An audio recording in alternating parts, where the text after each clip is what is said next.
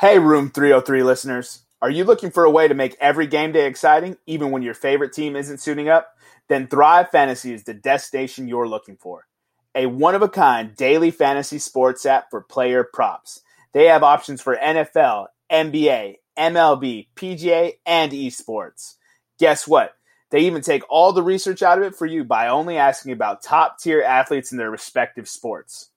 Each prop has a fantasy point total associated with the over-under based on its likelihood to occur. The more points a selection is worth, the riskier it is, baby. Rack up the most points to win a share of the prize pool. Build your lineup daily and earn all that moolah.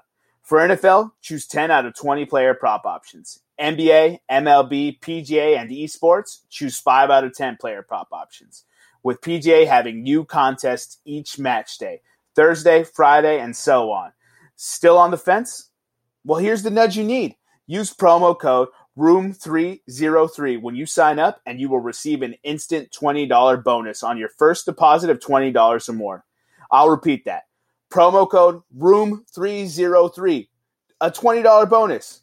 Thrive has awarded over $1.3 million in prizes since launch in 2018. What are you waiting for? To be up 28-3? Download Thrive Fantasy now and prop up today. Not all states qualify.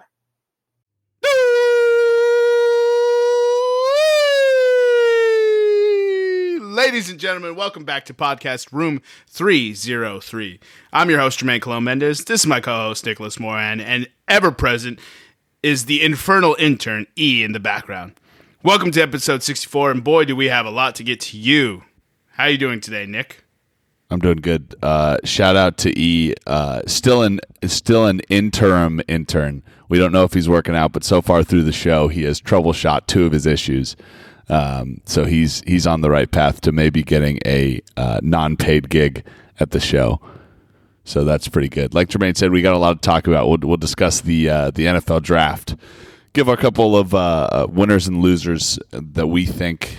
Talk a little bit about NBA, MLB, the new NHL broadcasting deal, and a little bit about combat sports and soccer and the Manchester United fans and typical Green Street hooligans that's going on in England right now.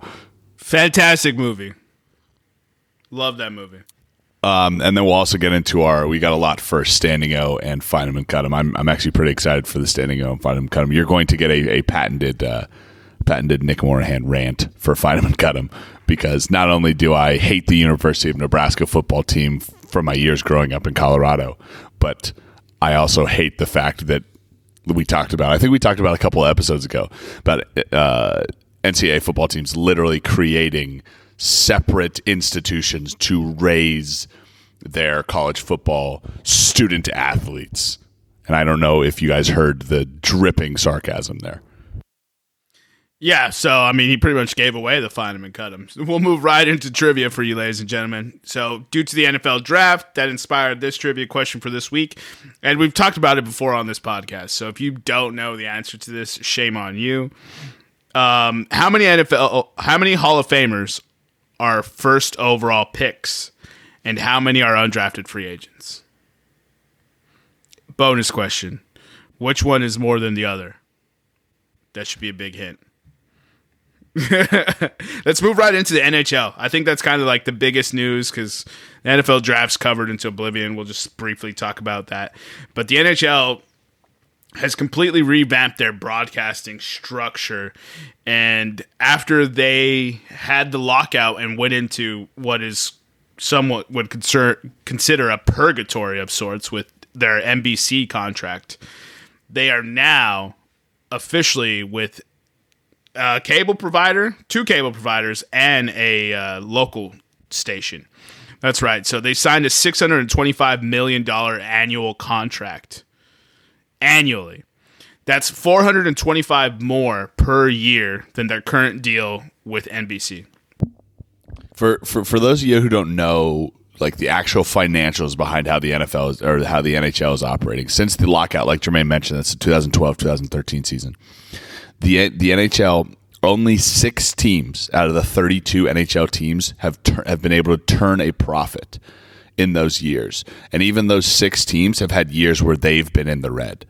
So the fact that you're adding, and we'll talk about it here, but the fact that you're adding an additional $425 million in revenue to the league is huge for the NHL. Huge. So the way that splits up to 625 annually, right? It's 225 million annually to TBS and TNT. So obviously that means 400 mil is for ABC, ESPN, and that is yearly revenue. We're gonna give a little breakout of how those things are split up and what they got for the money spent. We'll go ahead and kick it off with the lighter of the two, which was the 225 million. I love how you can say that's lighter. 225 million buckaroos, and that's light money. Yeah, that's pocket change, I guess, for the NHL. So in this 7-year deal that Turner Broadcasting is getting, it includes 3 of the next 7 Stanley Cups, half of the Stanley Cup playoffs, all 7 Winter Classics, live streaming and simulcast rights on HBO Max, digital and highlight rights on Bleacher Report, and Bleacher Report digital experiences and events. We don't really know what that means right now, but if it's coming from Bleacher Report's digital creative team, it's gonna be fire, and it's gonna be something awesome. So, I mean, that's really something that we're looking forward to. And then a 72 regular season contest Turner gets. Yep, absolutely. 72 regular season like live broadcasting games. They obviously will have more options with their simulcast on HBO Max, but on TBS and TNT. Correct. And so we'll move right into the ESPN side of the deal. ESPN signed a 7-year deal as well. They got 4 of the 7 Stanley Cups on ABC. Half of the Stanley Cup playoffs, just like TNT and TBS. They paid for the out-of-market subscription rights.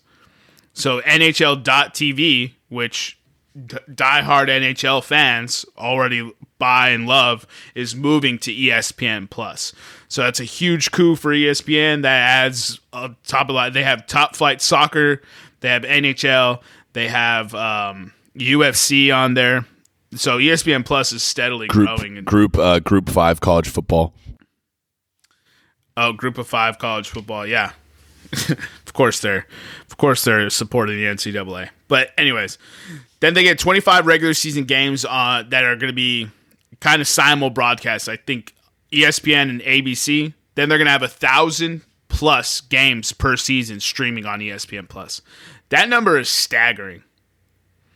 Like 1,000 games just on ESPN Plus. So then ESPN Plus and Hulu are going to have 75 ESPN produced exclusive telecasts, which is similar to the 72 that we referenced with TBS and TNT. They also got the opening night games. They got the NHL All-Star Game, and they got the Skills Challenge. Here's an additional reason why they paid They paid 175 more than is for the international rights. So they got Latin America, the Caribbean, and parts of Europe.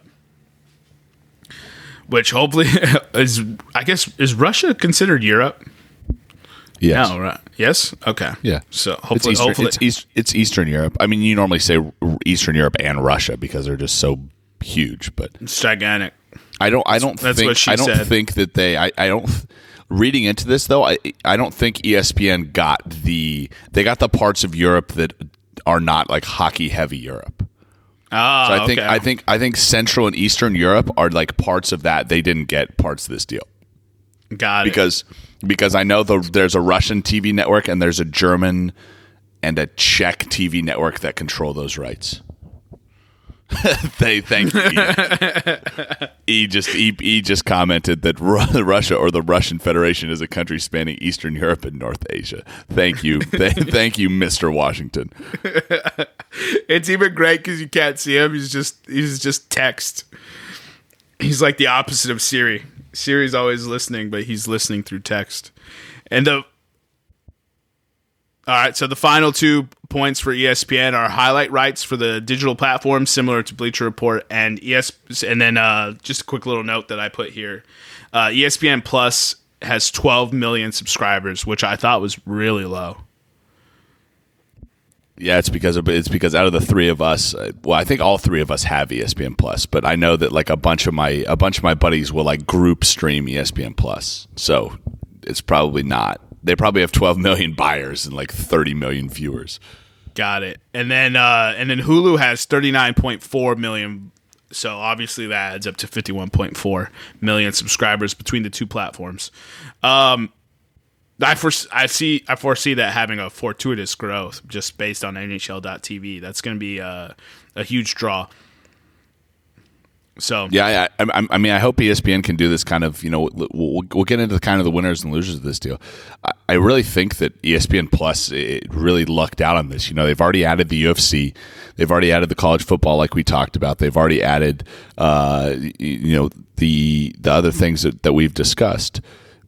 Now that we're, ESPN, ABC, TBS, TNT, they got a lot of these deals, but it's kind of forcing people to kind of look at that HBO Max, and HBO Max is included on Hulu, right? That's one thing that I don't understand. ESPN kind of doubly won this deal because if guys sign up for Hulu and Hulu Plus, you get HBO Max. So I wonder if HBO Max you can add. That's going to be an interesting thing through Turner. You know what I mean? So Turner has a partnership with Hulu. I want to see how that will go in the future. But basically, you talk about DTC cable, right? Direct to consumer cable. This is pretty much sounding the death bell for them because these 72 games will be on ABC, but I would assume these same games are going to be streaming on ESPN Plus and Hulu. So if you have that Hulu subscription, you don't need to. You can pay $10 more, and now you have local. I can watch the Colorado Avalanche, right? You can watch the Chicago Blackhawks, and you could be in San Diego, and I could be in North Carolina. And just by paying $10, $10 extra a month, we can watch that on ESPN or ESPN Plus or Hulu. Yeah, definitely. It's going to be interesting to see how these streaming wars end up splitting everything up. It's going to fracture and splinter everything, and I'm not really looking forward to it. It's almost like I'm like, yo, bring back direct to consumer cable. So, note from the editor, which is what we'll call E. It's going to be more than whoa. Note from the intern. Well, I went E for editor, so I know, but I'm going E for intern. All right, spelling is hard. NHL's $625 million a season, right? I don't think that's accurate. It's going to be more than that, but with ad revenue and everything. But more than double its current $300 million annually. But it's $200 million from NBC, so they probably got another $100 from someone else. And then the 6 teams that Nick was referencing are Toronto, New York, Montreal, Boston, Vancouver, and Chicago. So 2 Northeast teams, 3 Canadian teams, and then 1 Midwestern team. 76% for 6 teams is a crazy amount. That's a lot of money. So, all right. So, do you want to do losers or winners? Yeah, I mean, we can talk about losers right now. I mean, we already talked about one loser in broadcast television, so I'll keep going. I mean, obviously, you got to think NBC is a loser, right?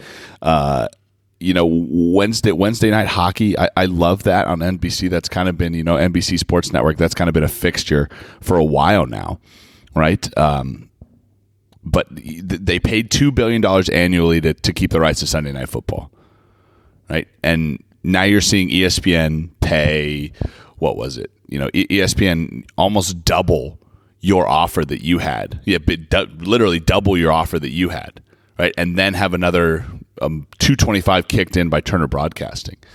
You can't afford that. So now ESPN has 4 of the next 7 Stanley Cups, right? They're removed from NHL broadcasting because they prioritized keeping the EPL for that Peacock streaming service, which they've pretty much linked to.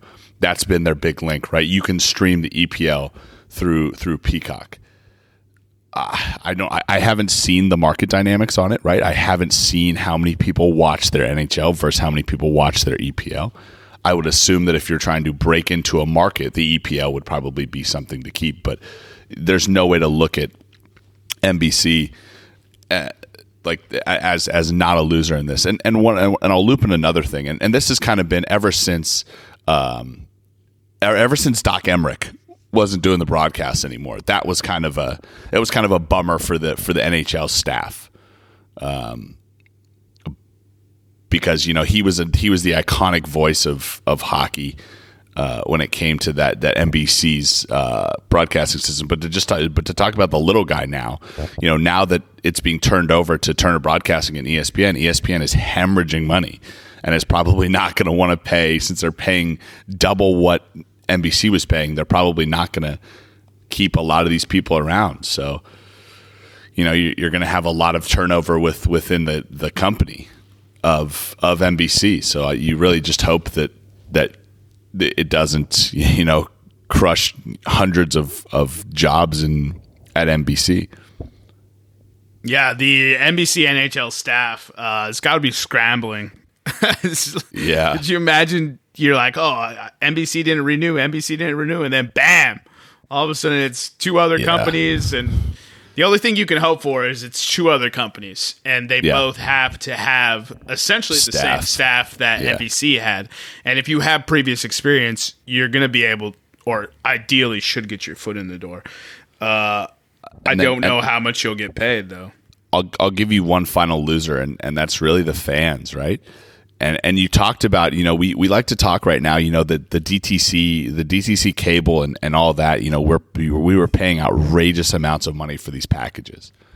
And now we're paying, we like to think and we like to look at Hulu and we like to say, $59 for Hulu Live TV. $10 for ESPN Plus. The ESPN, the HBO Max adds another $5, and it's just kind of, the $14 for Netflix, stuff like that.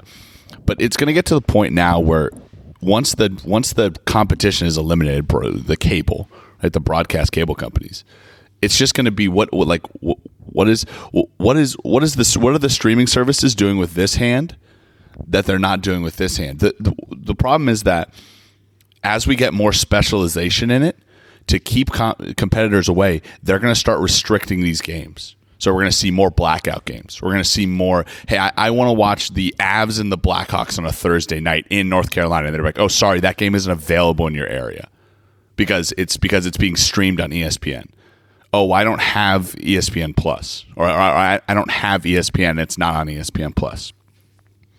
Right? And so we're going to have to watch, the Rangers and I don't know. I'm trying to think of bad teams, or we're gonna have to watch the Senators and the Sabres if we want to watch hockey on a Thursday night. The Red Wings and the Devils. Yeah, I mean, and this is a good note that we put in here, is that you wish for one thing, you want to be a cord cutter, but watch out, because when you eliminate competition in a marketplace, you create something where those companies can now dictate their prices. Yeah. So, Hulu is $15 right now. ESPN is $10 right now. But don't be surprised with all this money that they're paying if it doesn't slowly trick up. But let's end it on a happy note, though. Give me some winners from this deal. So the winners are obviously the NHL. Right. That's few and far between. I know a lot of people that would probably enjoy hockey, especially overtime hockey when they do 3-on-3. Everyone thinks that playoff hockey is outstanding. It's all fun and great to watch, but it was hard to access because it was on NBC Sports Network at all times. So with $425 million increase, as well as ESPN, TNT, TBS, and ABC, which already have huge attractions, right? Because MLB is on TNT and TBS. NBA is on ESPN and TNT, so those fans were already paying them. And when those fans are bored, guess what they're going to be doing? They're going to be putting on the hockey games. So you're going to be drawing in more casual viewership. And with that being said, HBO Max, ESPN Plus, and Hulu, that subscriber base already puts you next level. Because HBO Max, if I believe the number, it was they might be 90 million now. I could be dead wrong on that. We'll see what E comes up with, and then every other day on ESPN, it's going to be Stanley Cup Finals and then NBA Finals the next day. So for 2.5 weeks, they're going to have every single sports fan watching. Well, most. The ones that matter anyways. And the second winner is Turner Sports. So, HBO Max has 115 million. Yeah, I shortchanged it. Must be that Snyder cut. Gave them that boost they were looking for, bro. And then the second winner is Turner Sports. A lot of people probably don't realize it, or they casually realize it. They don't realize it when it's said holistically, but is it the secret sports behemoth? Because, Fox started FS1, and they have their talking head shows trying to compete with ESPN. Nobody does highlight shows. And all the talking head shows are the same, and they all stink. They all have the same talking points about the same stupid stories that don't matter. Nobody talks about the actual games anymore. But TNT, as mentioned, they have NBA on Thursdays. They have MLB. They do Wednesday night baseball on TBS. No, Wednesday Night Baseball is ESPN, I think. All right, so They have can look that up though. They have MLB. They have a specific day they do. Now they have NHL, the NCAA tournament, golf with the match. They have One Fighting Championship, which comes on after pro wrestling in AEW. They have Bleacher Report. They have Bleacher Report Live, which provides select soccer matches. They have a DraftKings partnership. They have their E-League. And they have a brand new Bleacher Report studio and Caesars to produce sportsbook content. The race with the self-proclaimed entertainment and sports programming network might have a battle on its hand. Yeah, I mean, you got to think you don't really look at Turner Broadcasting as it kind of seems it kind of seems antiquated to say Turner Broadcasting. You kind of think the old like TNT, the Cartoon Network, the stuff like that. But they're really making inroads, and with this deal, it's just kind of the MLB is kind of the last sanctuary, I guess, of programming. I guess the NFL is kind of the last sanctuary that hasn't been touched by Turner Sports right now. And they're kind of scooping up that outlying stuff that has the chance to explode. We don't know how big esports can be. We don't know how the NCAA tournament is definitely going to be, like you said, One Fighting, A&W, the Bleacher Report Live, and their digital content creators are awesome. It's going to be pretty interesting to see in the next 10 years what Turner Sports does with these deals. I would love to see them call up the XFL and the CFL and say, hey, both of your seasons are on TNT TBS. The champion of your season play each other in the Super Turner Cup Bowl. I don't know. It's a working title. And I want to see Turner. I'm going to call up Ted Turner and say, hey, remember that trampoline basketball? Slam ball? Slam ball. I was like, bring back slam ball with all that money you're getting. Dude, Turner needs to start a professional dodgeball league. If men could win Olympic gold medals, if they can win Olympic gold medals for what's that ice game? Where they use the brooms? Curling. If you can win an Olympic gold medal for freaking curling, we better get dodgeball at TNT. No. You got it entirely wrong.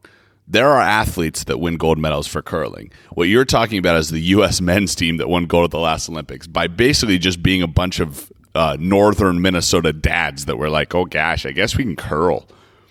They literally sat around one day and were like, we could go win a gold medal. Another day of snow. What should we do?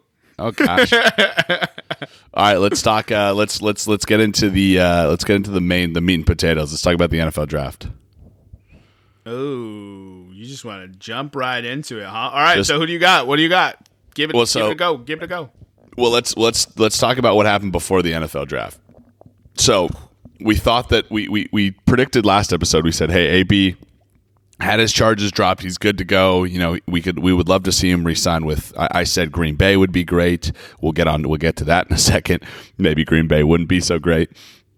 We said Baltimore would probably be where we could see him landing. A bunch of other teams need a wide receiver. Nope. The Tampa Bay Buccaneers continue to reload. They signed AB to a 1-year, $6.25 million deal. Where are they getting all this money from? Do they have stake in Turner Broadcasting? No, they have Dogecoin. No, that's what it is. So the Bucs re-sign AB. Then Carolina. The trade that we all knew was coming. They trade in typical Carolina fashion. New GM. Carolina still doesn't learn how to make trades.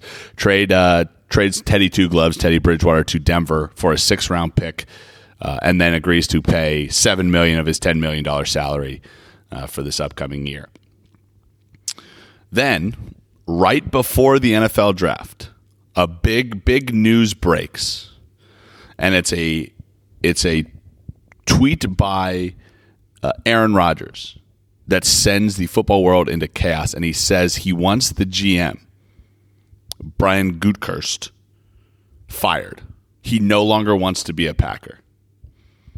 And he probably no longer wants to be a Packer, Jermaine, because in the last 10 years, they have drafted one offensive player, and that was quarterback Jordan Love last year to basically replace Aaron Rodgers. In the first round. In the first round. That's right. One offensive player drafted in the first round in the last 10 years. So my man's is basically begging for support, and he didn't get it. So he sends the world into chaos. So with that, let's talk about winners and losers of the draft. Let's do this. I'll give a winner. You give a winner. We'll do 2 winners and 2 losers. What do you think about that? All right. And then I'll do an honorable mention. Go ahead. Okay. My first winner is the Los Angeles Chargers, the LA Chargers. They needed to do 2 things. They needed to draft a tackle that could protect their young quarterback, and they needed to draft a good cornerback and a decent wide receiver. They did all of it, right? Rashawn Slater at 13. Some had him ranked higher than Penei Sewell. They drafted Josh Palmer, wide receiver, and then they drafted Asante Samuel at 47, who I don't think a lot of people thought would be there at 47. That's my first winner. Okay. Dude, yeah, Asante Samuel. I wanted the Saints to take him in the first round. We'll get to that later. Foreshadowing. This is a professional podcast. So, first of all, your boy Skinny P is here, and what do I say? Every year I gush about the Baltimore Ravens. The Baltimore Ravens are always lights out in the draft. So I can't pick them again this year. It seems like for the last 10 years, I've been saying, hey, the Baltimore Ravens are awesome. They're lights out. They're great, blah, blah, blah. And it happened again. They did a great freaking job. So I'm just going to move on and pick a different team. I actually want to spotlight somebody I didn't actually think was going to happen. I actually love what the New York Jets did in this draft.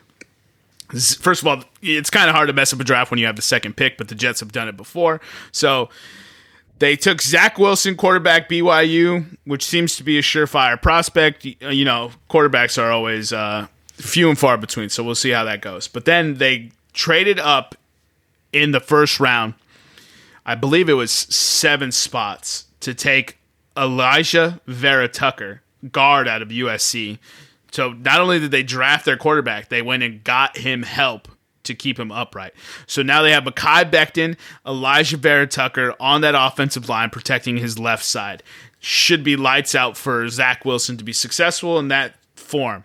Then they went and got in the second pick of the second round, they went and took a first round talent in Elijah Moore, wide receiver out of Ole Miss.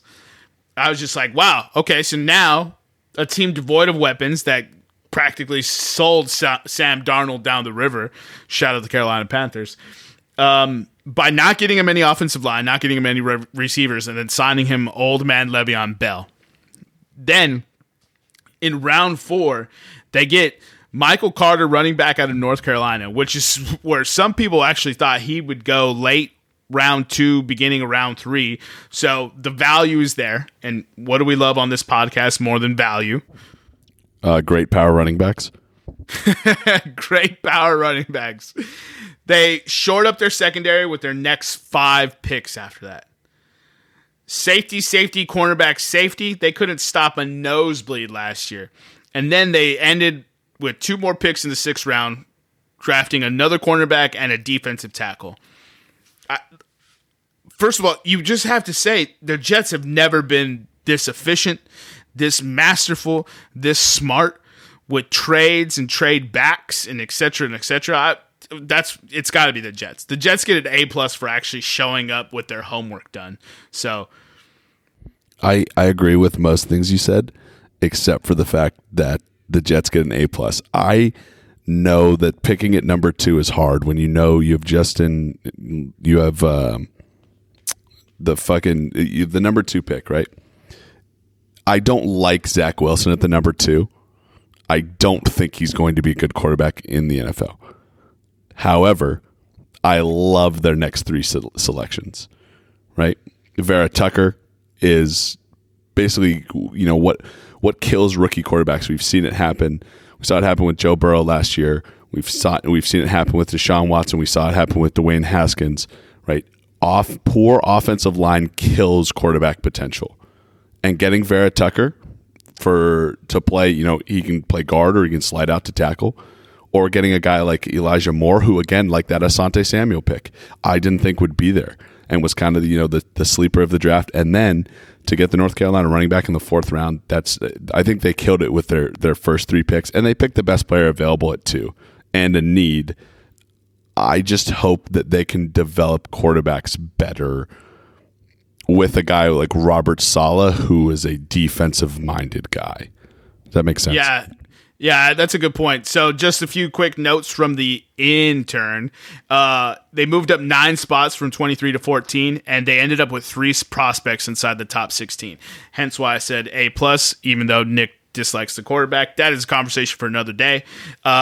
First of all, I wouldn't have passed on Justin Fields, so I understand what Nick is saying completely. So, Ed, can you get us the offensive coordinator for the New York Jets? All right, Nick, who do you have as your first loser? Or what do you want to keep doing winners, or do you want to do losers? Well, yeah, I'll just make a very quick agreement with you. I agree. The Baltimore Ravens continue to, even with Mike LaFleur is the offensive coordinator for the Dolphins.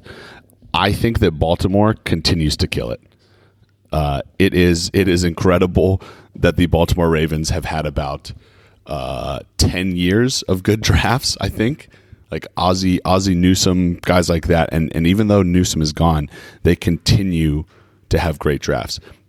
Just real quick, one more winner, Miami. Miami Dolphins, I think, needed to kind of give Tua an excuse, I guess. Right, if that's the right word, to see if Tua is really that guy that they need, you have to surround him with the tools, right? And I think they did that when they added Jalen Waddle. 2 guys that need to prove themselves in Tua and Jalen Waddle, match them up from college again, and they signed Will Fuller the 5th. I think that the Dolphins really did everything that they needed to do to give Tua a chance. But yeah, let's go into losers. You give me your first loser. The first loser is the New Orleans Saints. Yeah, that's it. That's all I got. I don't know what the hell they're doing here. They kind of saved their draft, I guess, if you want to consider that, when they traded it up in the 3rd round to take a cornerback that we desperately needed. But we had so many departures, and the first pick in the 1st round at pick 28 was a defensive end out of Houston.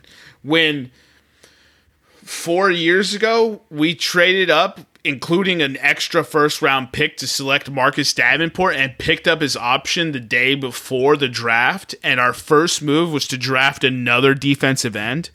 Are you admitting to your mistake for trading 2 1st round picks, which is the value of typically moving up to get a quarterback, and taking another DN? I get Trey Hendrickson left, but that doesn't excuse making another pick. He's not a starter.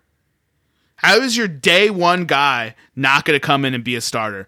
With Terrence Marshall, the wide receiver out of LSU, on the board, with Asante Samuel Jr. on the board, Elijah Moore on the board.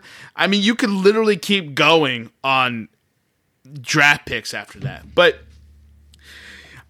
you know, I don't know. I would give them a C-. I think that the best thing you can say about, or the thing that you can say about all the Saints draft picks, is that they could have been around later. You could have drafted somebody and then still got the guy that they got, or the guys that they got around later. You know what I mean? It's almost like you drafted a guy. You drafted it. You reached on every single one of your picks, and no draft day trades for the Saints. What's going on? No, we did. Oh, you did? Okay. Yeah, we traded up to get Paul at Adebo, the corner, in the third round. Oh, okay. He opted out of the last season, so who knows? But he's 6'1" and he ran a 4.43. I think you pair those two together, dude has round one potential. But then we drafted Ian Book, who's like, you can't even say a poor man's Drew Brees. It's like a poor man's Drew Brees. That dude will be out of the league in 3 years. Well, he's a Notre Dame quarterback, so yeah, he's not. He's like they're like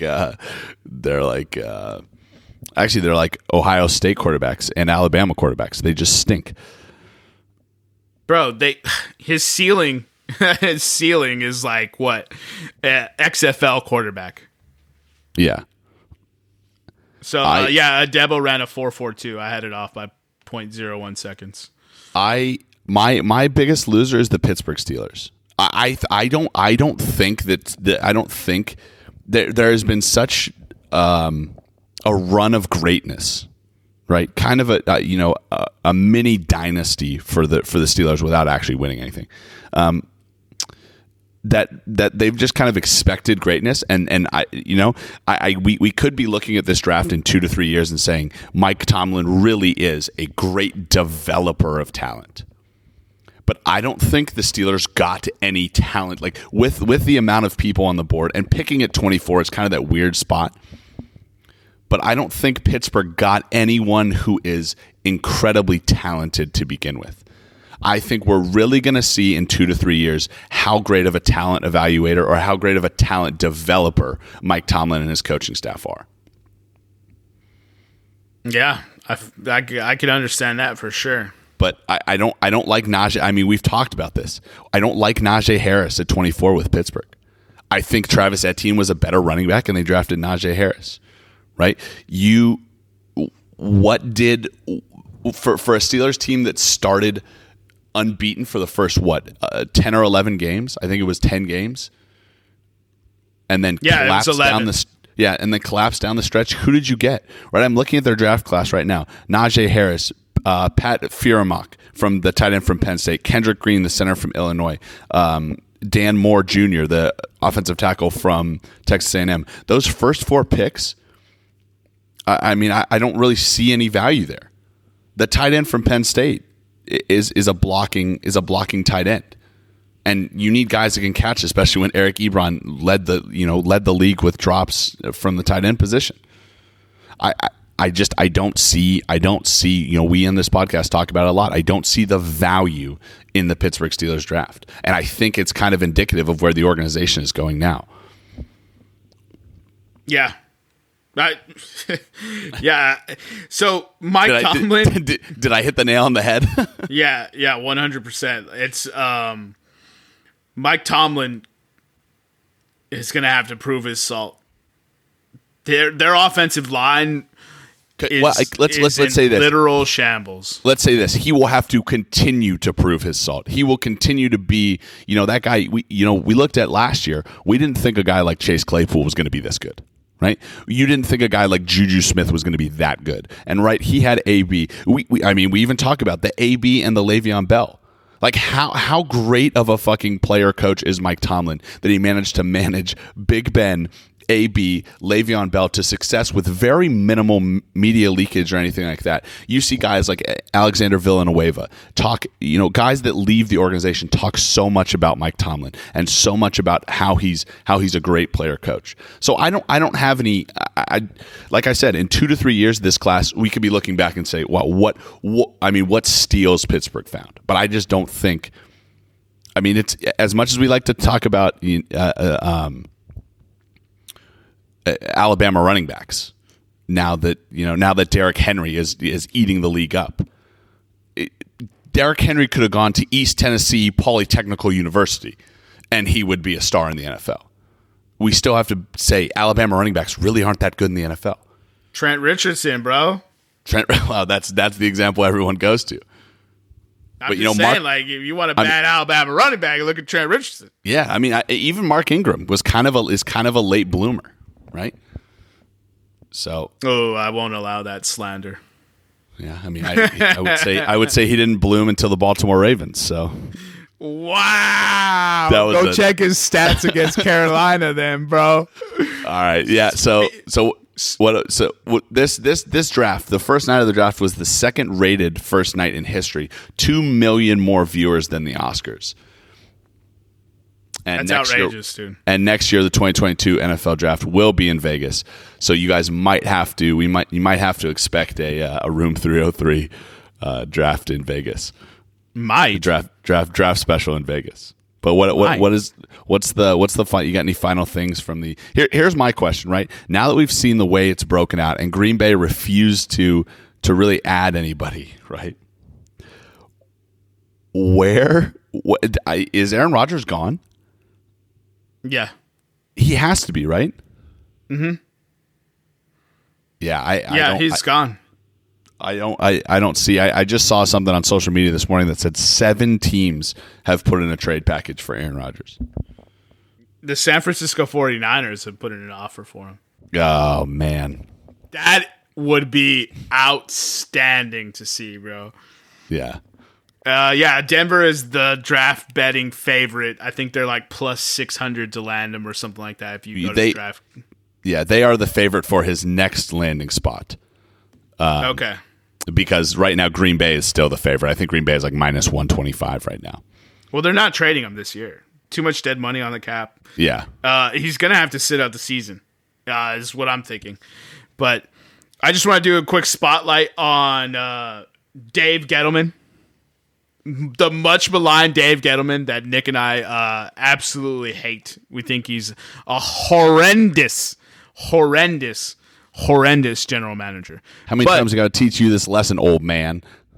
But, man, he put together a hell of a draft of the Giants. Shout out to him. As always, Spielman for Minnesota Vikings, just a masterful board worker. Masterful. Shame he can't evaluate quarterbacks because he'd have multiple rings by now.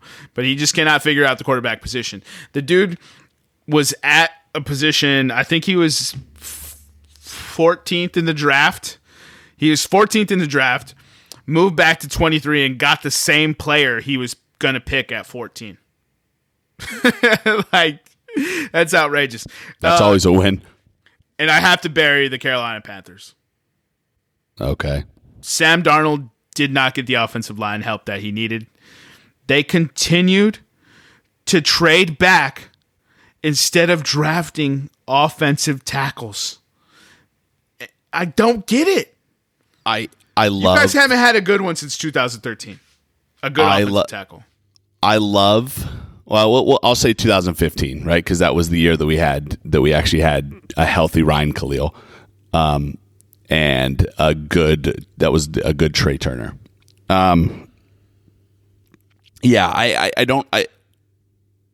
J.C. Horn was the best player available. I would have loved to see either a trade down for teams that were interested and grab a guy like Rashawn Slater, or you have to know if Penei Sewell, if you just picked up Sam Darnold's option and Penei Sewell is one spot above you, you have to be hammering the Miami Dolphins on the phone until it wasn't Miami that picked him up. Sorry, you have to be hammering Detroit, right? You have to be hammering the Lions phone until they pick up. I'm walking across the draft room. I'm yelling across the draft room. Whatever you want, right? You want my kids? You want my house? You want my house? You want some of my stocks? Like, what do we want? Tepper, give him a portion of your company. I don't care. Penei Sewell, a generational offensive lineman, one of the best offensive linemen we have probably had since Jordan Gross on the left side. And you let him go a spot above you to a team that was going to – the only thing that I can think is that they must have thought Detroit was going to draft a defensive player. Yeah, I guess so. They should have done exactly what Tampa Bay and San Francisco did last year. Tampa Bay traded back – San Francisco traded back, and Tampa Bay took the offensive lineman that ended up winning them the Super Bowl because he was that good. Yeah. Yeah. I just had to bury Carolina for that. I don't care that they got Terrence Marshall later. They kept trading back, and who'd they get as their offensive tackle is like Brady Christensen, right? Yeah. Well, they got two. They got Brady Christensen out of Penn State, and then they got the dump truck out of Alabama, Deontay Brown. That's his name. Yeah, the biggest human on planet Earth. Yeah, I didn't hate their draft. I didn't hate their draft because here's one thing. What have I complained about as a Carolina Panthers fan? Pretty much my whole time on this podcast is secondary. We've never added a good Josh Norman was our last good secondary player, and we got him in the 6th round. I'm not angry with the J.C. Horn pick, right? I think Brady Christensen. I really hope that we have a couple of stopgaps. I hope that he's a stopgap. I'm not angry with the J.C. Horn pick. I would have liked to see him trade down. I think the Terrence Marshall pick in round 2 is a fabulous pick, but he's a number 3, number 4 wide receiver who's a Ted Ginn like slot burner. I mean, it doesn't make sense. Right, maybe I do hate this draft a little bit more. I mean, I'd look into their picks. Brady Christensen, from BYU. Right, I guess the 6th best offensive tackle in the draft. Tommy Treble, a tight end from Notre Dame, who caught blocking 30, tight end. Yeah, who caught 30 passes at Notre Dame and isn't really highly ranked as a blocking tight end. Chuba Hubbard, a running back from Oklahoma State. Who do the Carolina Panthers have a running back? No, Mike Davis left. Oh, that's right. Yeah, so they don't have anybody else. So maybe that's a good pick, right? Oh no, wait. Yeah, I mean, the defensive tackle Nixon from Iowa, the cornerback Taylor, Deontay Brown, maybe the guard from Alabama. Is he too slow to play in the NFL? That's why he dropped to the 6th round. I don't know. And then a wide receiver from South Carolina, Jay Smith, and then a long snapper. Dude, I I don't told know. you. Maybe I don't. You know what? I'm changing my pick. I think the Carolina Panthers had a terrible draft. I think they had probably one of the worst drafts. All right, well let's move on from this charade of a draft. What do you want to do next? You want to talk Let's talk about NCAA giving Mark Emmert a contract extension through 2025. All right, so next we'll talk about combat sports. Yes. Conor McGregor sold proper number 12. Yeah. For $600 million, bro. Yeah. $400 million in new money. Have you tried it? Have you tried proper 12? That's what I've heard. I haven't tried it. It's horrendous. Hold on. Let me mute myself and turn to the whiskey drinker in the house. Dude, so what I will say is on a bachelor weekend with the whole squad, that bottle was left over. We drank literally everything. Oh no, that's damning. Hold on. On a bachelor weekend with the boys, that bottle was left over after the bachelor weekend. That's a damning indictment of the quality of his whiskey. We've had a bottle. Basically, we've had a bottle in our house for about 4 months now. A bottle of Bushmills. So basically, you just said that basically that is the equivalent of Bushmills. 100%, bro. I had to put it in a trash bag, put it in my trunk, and drive to my crib to put it in the freezer where it sat till I moved out and poured it out down the sink because I did not drink it. Well, Good for Conor McGregor. Maybe Conor McGregor's a better businessman than we thought. Selling trash whiskey for $600 million. He will retain interest and an active role. What a brilliant son of a bitch, bro. And then E says he won't. He has his bottle and he refuses to open it again. So that's another damning indictment on that whiskey. And I love whiskey. Yeah. I can't believe it, dude. Floyd Mayweather is fighting Logan Paul June 6th in Miami. That's news. That's crazy. I mean, Floyd Mayweather said it perfectly, right? Yes. Listen. He's like, listen, I can get $100 million to fight. Or he's like, I can get, $50 million or something to fight an actual boxer, right? And there's a chance that I can tarnish my reputation. Or he's like, I don't really care what happens. I'm getting $100 million to fight a YouTuber. And I think we're gonna see. We talked shit about it before, right? How Floyd Mayweather stinks, right, when it comes to boxing, and he's like the most boring, worst boxer in the world. I think he's gonna drop Logan Paul. I wouldn't say stinks, but I think Floyd Mayweather is upset, bro. I think he's gonna bounce Logan Paul off the canvas. And if he doesn't and he gets rocked, hell yeah, bro. Oh yeah, better, bro. I cannot lose in this fight. Yeah, Is it going to be on Dapper or Tapper or whatever that streaming service is? I couldn't tell you. I don't. It's going to be on pay-per-view. Oh, okay. Yeah. Well, we talk about we talk about the backlash from the Super League, and just we've kind of seen now two things happen since the backlash of the Super League. Spotify CEO, a longtime Arsenal fan, has raised funds for a bid on Arsenal FC and is trying to get Stan Kroenke to sell it. Stan Kroenke will probably not sell it, and Stan Kroenke can go eat a satchel of Richards, because he changed the name of my favorite arena on planet Earth to the Ball Arena. That's right. The Pepsi Center in Denver, Colorado is now known as the Ball Arena. That's a horrendous name change. So yeah, Thierry Henry is part of that group that wants to buy Arsenal. Yeah. So that's Ball Arena. It's like he had his 8-month-old pick the name. It's just the first thing that baby saw. Ball. Yeah, and then so Juventus' title streak was stabbed by Inter Milan, 9 straight. So Ronaldo is no longer the GOAT, right? All the Messi fans in the background chanting that. So let me.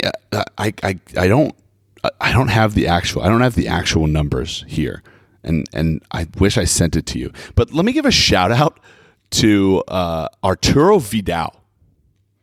In 10 years, Arturo Vidal has 9 titles with 3 different teams in 4 leagues in the last decade. Can we start thinking of Arturo Vidal as kind of he just goes and gets championships? Generational talent. Yeah, dude. Think That's about not it, even dude. Sarcasm. He's actually terrific. He's gone. I mean, like he is literally a dude that you are like, Arturo Vidal is on that team, and then you're like, oh, that team won the league again. Yeah.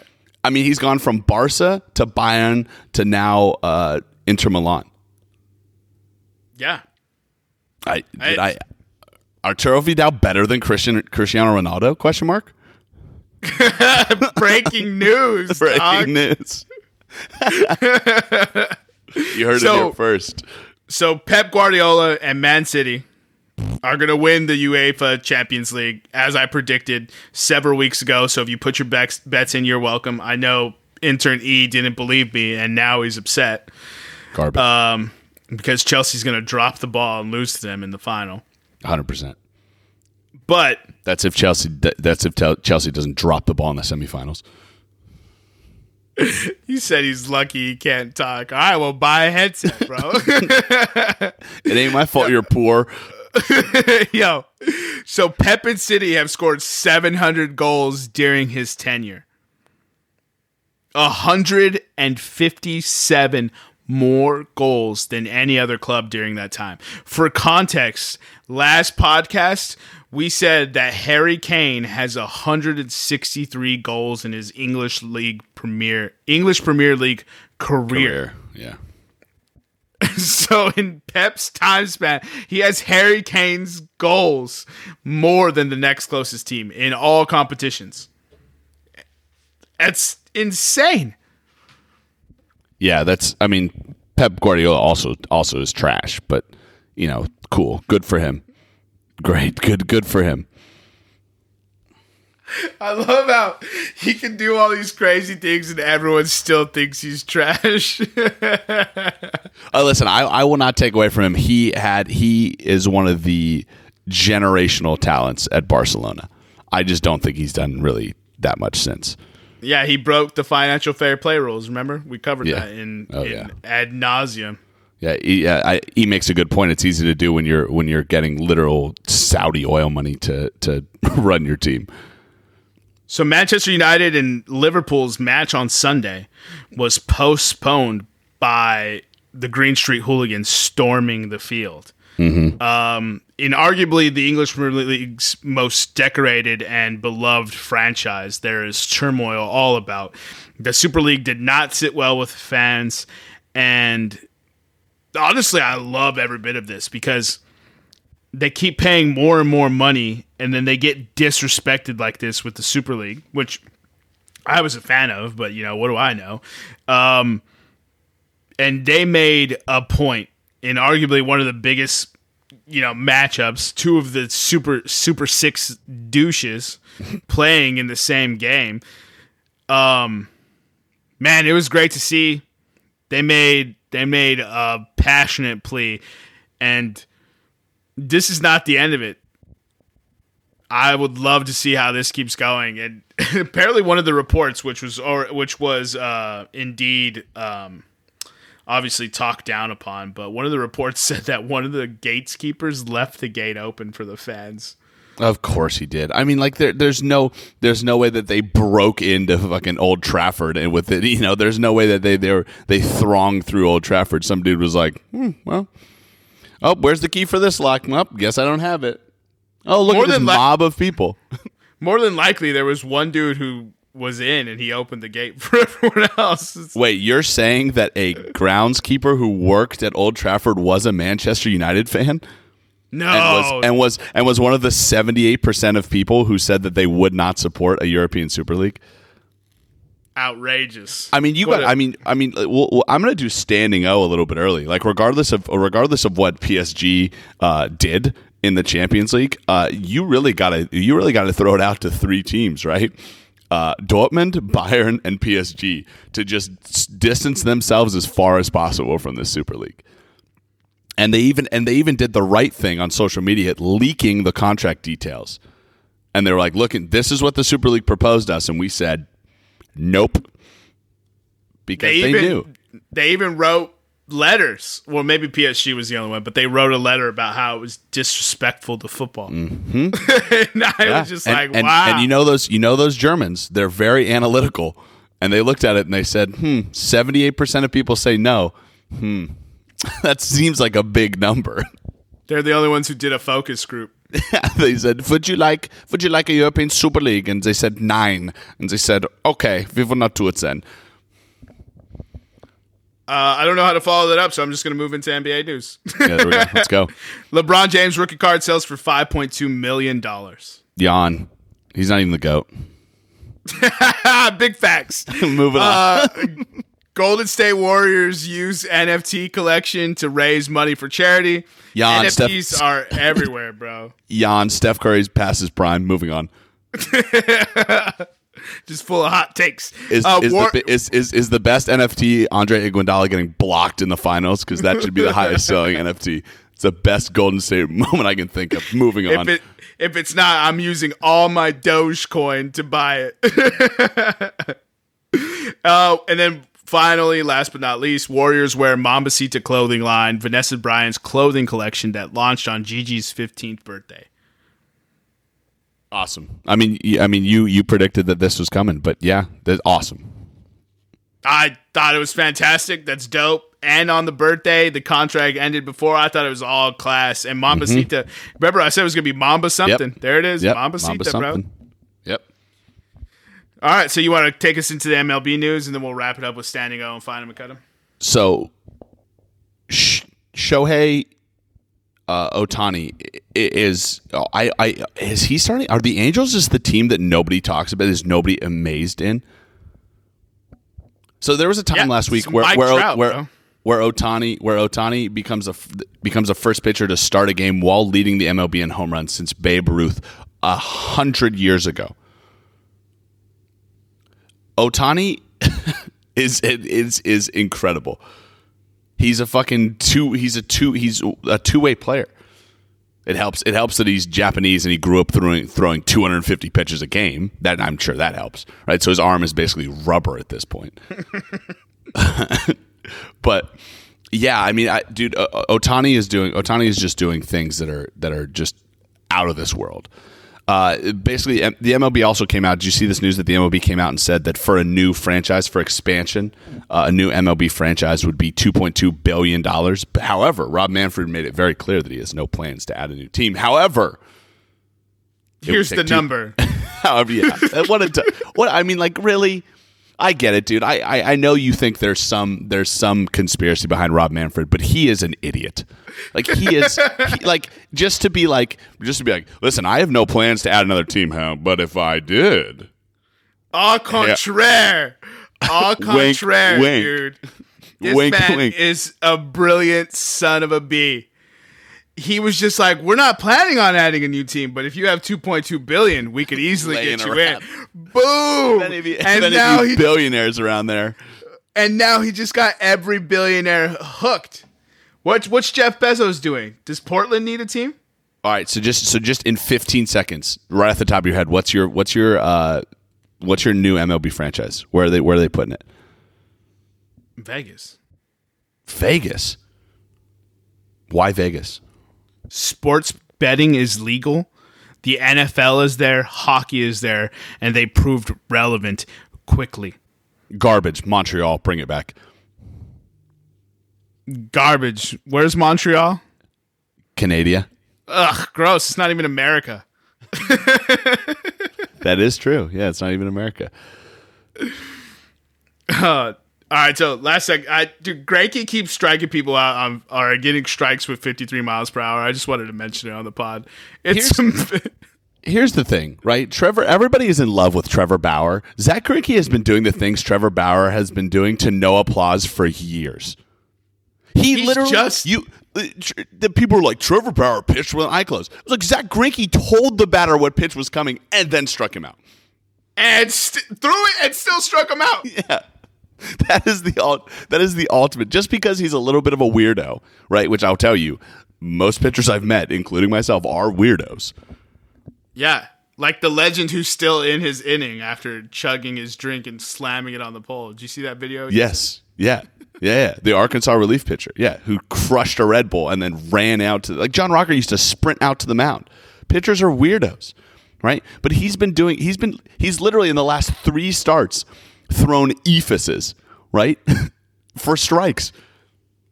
Also, that's awesome. So we'll move into Standing O. I have one late addition to Standing O. All right, go ahead. Lead off. Anthony Rizzo striking out Freddie Freeman.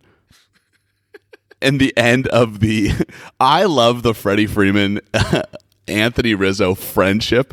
Have you seen the pickle video? So they got in a pickle. I think it was in spring training when they were mic'd up, when Anthony Rizzo was mic'd up. And they got him at third base in a pickle. And he ran Freddie Freeman back, but as soon as he got the ball and saw it was Freddie Freeman, started dying laughing and yelled, "Frederick!" and just chased after him.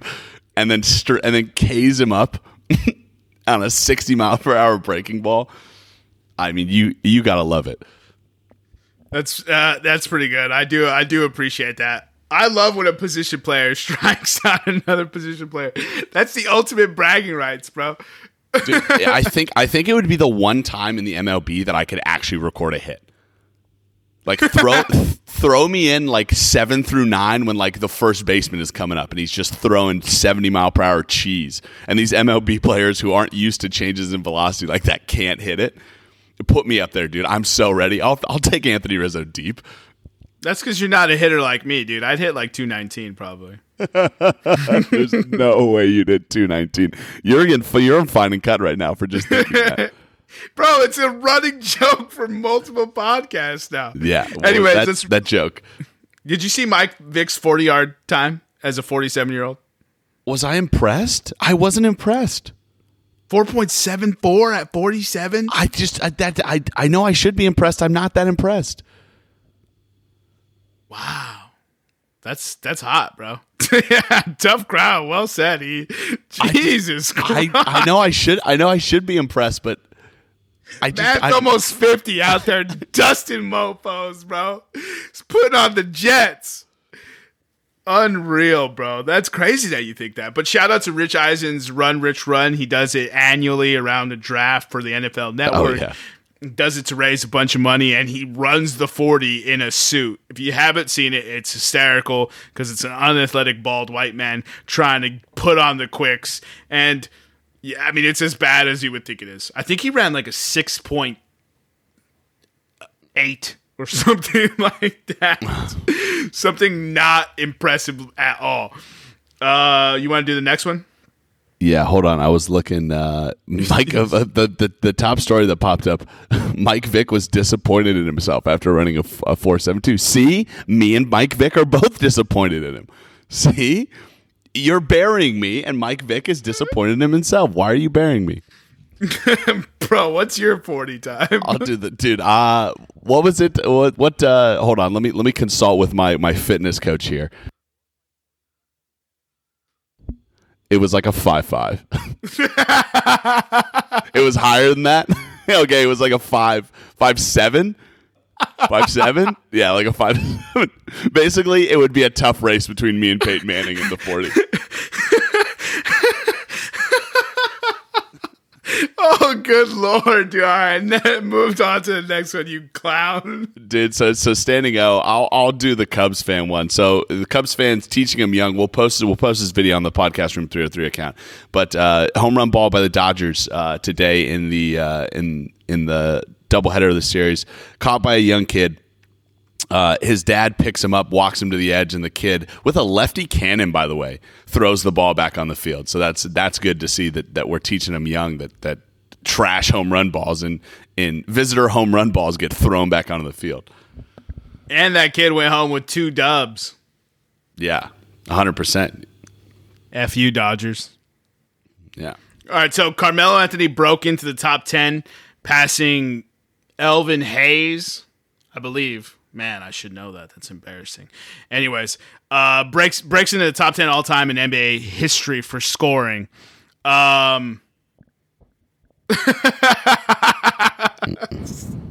Sorry, he just dropped some heat on Nick's head. It's awesome because he's not even mic'd up and he's just coming at you hard, bro. So Michael Vick had a faster 40 time than 4 Carolina picks. What do you have to say to that, Nick? Yeah, I mean, that's impressive.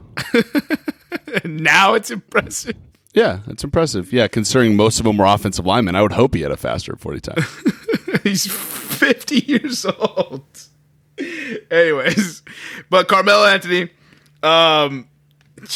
what can I say? He's top 10 in scoring, and a few years ago, the man couldn't even get a job in the NBA.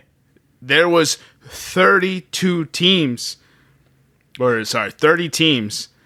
that didn't give this man a contract, and he's the 10th leading scorer in the NBA. Yeah. Fellow by the way. We've talked about it, right? We've talked about how Carmelo Anthony has really in the last couple of years reinvented himself. He actually learned how to play this thing called defense. And he's really one of the true former superstars that's embraced his role and kind of been like, you know what? You want me to come in? You want me to be the sixth man? You want me to be a spot-up shooter? You want me to be that veteran leadership that can, I've been there, done that to these guys? Sure. Like, I'll do it. So his post-game speech when they gave him the game ball and they made him they made him give the speech. Man, you could tell how much it meant to him because he was out of the league. Like he was just, so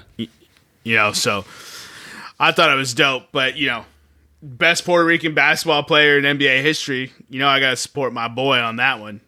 All right, and then last but not least, Amy Bockerstedt, first person with Down syndrome to compete in National Collegiate Athletic Championship. So, I just thought that was freaking tight. Yeah, so she's a golfer, by the way. I didn't say that, but she's going to be competing in golf. If for those of you with children out there and girls at that, the most unused Division I college scholarship is women's golf scholarships. Apparently, only 25% of the money available for female golf scholarships gets used every year. Why don't they just give every female golfer a scholarship then? Well, I think they do. They just don't have enough. They don't have enough people interested in female golf. Damn. Yeah. She was the first person to earn a college athletic scholarship as well with Down syndrome. Not the first person. That would make her really old if she was the first person. All right, let's move into Find 'em and Cut 'em. You got it, bro. Take it away. Yeah, so you talked about really good Puerto Rican basketball players. Let's talk about really bad Puerto Rican boxers. You want to go into that first? You got it, dude. Go ahead. All right, so Felix Verdejo is facing multiple charges related to the death of a 27-year-old woman, Kalisa Rodriguez, whose family says she was pregnant with Verdejo's daughter, was found dead in a lagoon in San Juan several days after being reported missing. So the FBI complaint from the family alleges that Verdejo punched her in the face, injected her with a syringe containing a substance, and then restrained her arms and feet with the help from an identified witness, tied a heavy block to her feet, and then threw her off a bridge before shooting at her. And it's not funny, but it just gets to the point where it's just this story is just getting wilder and wilder. What the hell? Yeah. So holy shit. Yeah. He was charged. What was he charged with? He was charged with he's just multiple charges. It just says multiple charges. No, he has been charged with kidnapping resulting in death, carjacking resulting in death, and intentionally killing an unborn child. Good God, that dude should rot in hell for that. Rodriguez's mother told reporters she received a call from her daughter before she disappeared on Thursday, and she told her daughter told her that Verdejo was coming over to see the results of her pregnancy test, and that Verdejo had already threatened her. So that's a fun way. That's a fun way to start to find him and cut him. That's brought to you by a longtime podcast executive producer Nevada Putnam. Good Lord. It makes the rest of this irrelevant. We just might as well just end it right there. Yeah. Well, let's go into a little bit lighter of Find 'em and Cut 'em, though. A's left-handed pitcher Jesus Luzardo broke his hand, right? Broke his left hand. That's not kind of weird, weird baseball injuries and whatnot. But he broke his left hand playing video games. Because he was playing video games, got angry, slammed his hand down on whatever surface he was playing video games on, and broke his hand. And I can identify this, but I don't punch stuff. I just sacrifice my controllers to the video game gods. Yeah, you and E. Yeah, that's right. So PSG, bro. What could I say? Yeah. So they have never, advanced past the quarterfinals by winning a two-leg matchup. And they finally did that against Bayern, who was just crucified by injuries. And then they go in and play Man City. And the first matchup, they had an awful red card. Then they have 10 men with 7 players circling the official, trying to get another player thrown off for the Man City side, who, in their kind of defense, he should have been thrown off. But then they went around playing and tackling and playing dirty and boo-hooing to the ref the whole time. Then this game that just happened today, they accused Bjorn Kuipers of saying F you and F off. Just take the L. You guys lost. Yeah, and it gets to the point where if you're surrounding the referee, at some point he's going to lose his patience. And if that's the worst thing that he said, then okay. Like, you guys already had 10 men at home. He's probably already annoyed because he's handed out multiple, not even cards, multiple fouls to you guys. You're tackling dirty. And yeah, he's probably going to tell you to F off and F you. As he should. What were they? This is always what we say on this podcast. What were they saying to him? Yeah, exactly. They were like, if we would have said that, we would have got a 3-game ban. If we would have said that. Shut up. You know what you got? You got sent home early because you guys stink. You did. You got a 3-game ban from the Champions League. Yeah, 100%. By losing. You got a 1-game ban from the Champions League final. You stinkers. You've been fined and cut, you bums. All right, before we get into your historic rant, LeBron James comments on the playing games. So, around July timeframe of last year, LeBron James was saying, hey, why not? It's a great idea. Might as well take those teams and have them play 5 games against each other to see who should get in. Now, when he was saying this, what seed was he? The 1 seed. Oh, okay. And then, right? Okay. All right, fair. Dope. That's good. You want your ambassador to be about it. Get that play-in tournament some steam. Boom. Play-in tournament was a success last year. We saw some terrific basketball. It was awesome, right? The Blazers got into that 8 seed. Everyone was just like, this is the best 8 seed we've seen in a while. And then they got mollywopped by the Lakers because LeBron James was on the Lakers. Now, flash forward. 3-game losing streak. LeBron James is sitting out the next game, back-to-back for injury. Now he's not playing the next 2 or 3 games for injury. And the Lakers were in the 7th seed. And it's unreal. Now he's complaining that it doesn't make any sense, blah, blah, blah. What are you talking about? So, Intern E said, one thing you can't just do is go straight to the playoffs because it discredits the 60-plus games that guys had fighting for that position. LeBron said in March of 2020 on the Road Tripping podcast. You got Portland, you got Memphis, New Orleans, and Sacramento tinkering around there. So if there's 5 or 10 games left, why not let the guys battle out? Make them play each other all 5 games. So now he's not about it because his team is going to be in this play-in game, and he doesn't want to face Steph Curry. Or Portland. Well, Portland is the team that is in the 6th seed. Are they? Yeah. What a hypocrite is all I'm saying. Yeah. Don't support it, embrace it, and suggest the idea, and then the minute you're in it, be upset.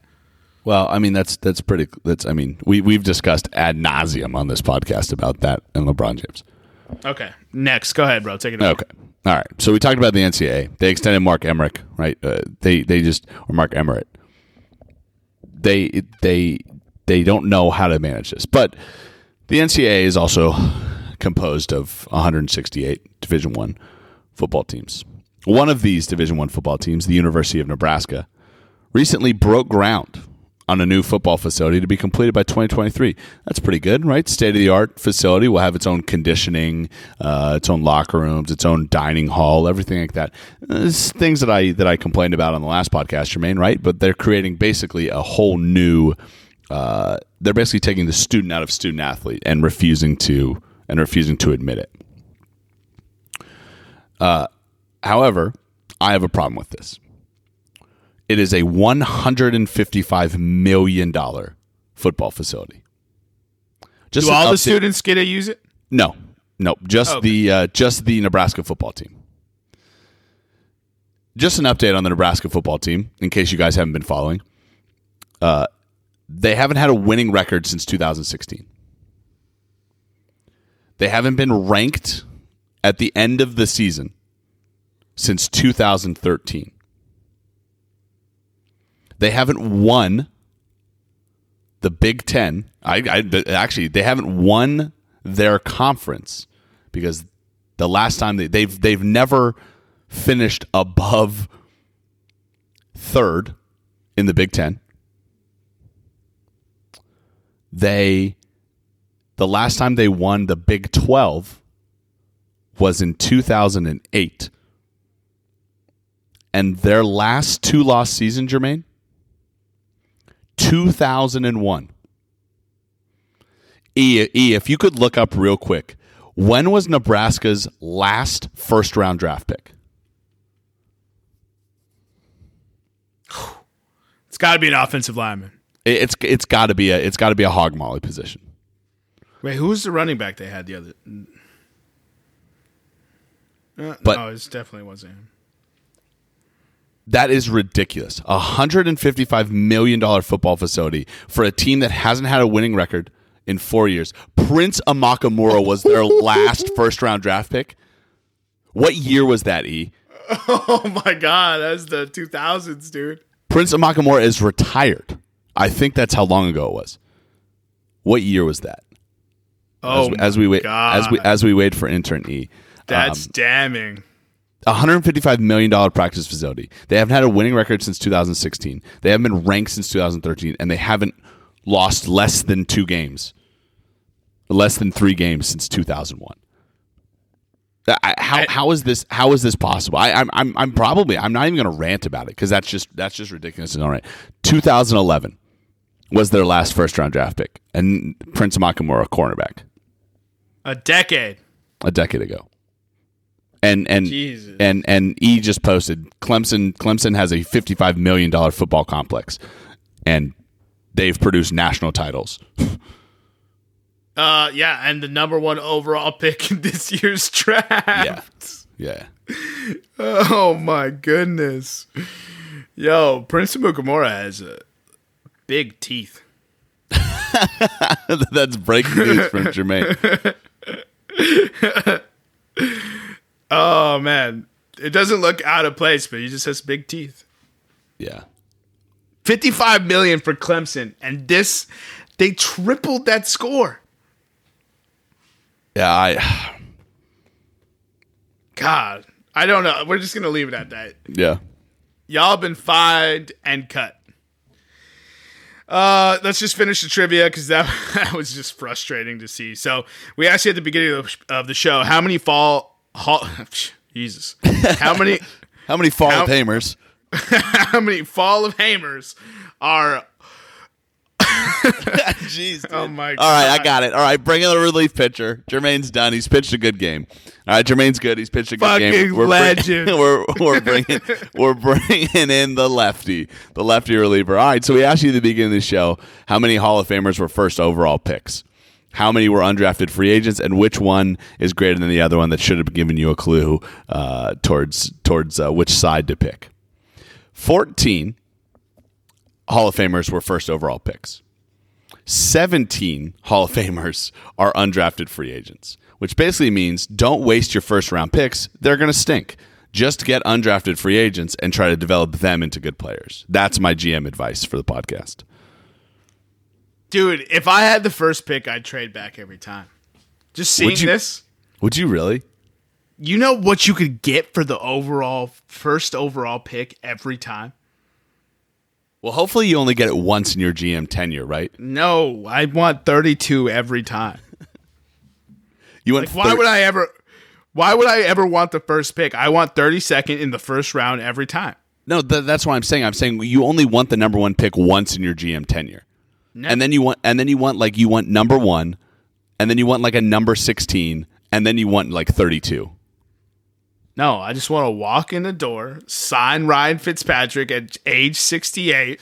No, and you got it. Pick 32, bro. No, you have to. You're not playing this correctly. You have to sign a quarterback that will put. You have to sign you have to sign Tom Brady. So this is what you do. You sign a 68-year-old Tom Brady and a 68-year-old Ryan Fitzpatrick. Don't play Brady until after those first 4 games because we know Fitzmagic is lights out in those first 4 games. Right? Boom. Then we move through. Wow, did you see that? Last undrafted free agent in the Hall of Fame was 1990. John Randall. Was who was of recent first round number 1 overalls? Who's going to the Hall of Fame? What was Peyton Manning? Peyton Manning was a number 1, was he? He was number 2. He was number 2. And Ryan Leaf ain't going to the Hall of Fame anytime soon. Not anytime soon, bro. Wow. I'd have to look at that list. That's pretty shocking. Let's think. So Manning was what, 99? Yeah. Who was drafted in 2000, number 1? Bro, I'm not going to remember that. Pace.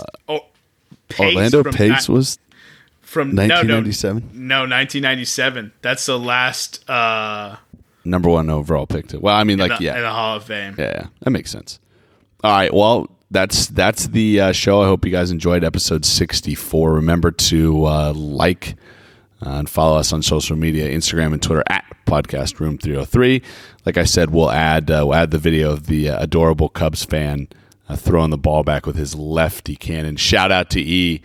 Maybe might have moved out of interim intern status this podcast. We'll see if he can go 3 for 3. When he goes 3 for 3, it's a streak. What do you got for the people, Jermaine? I vote nay. The nays have it. Tough Rocketeer out.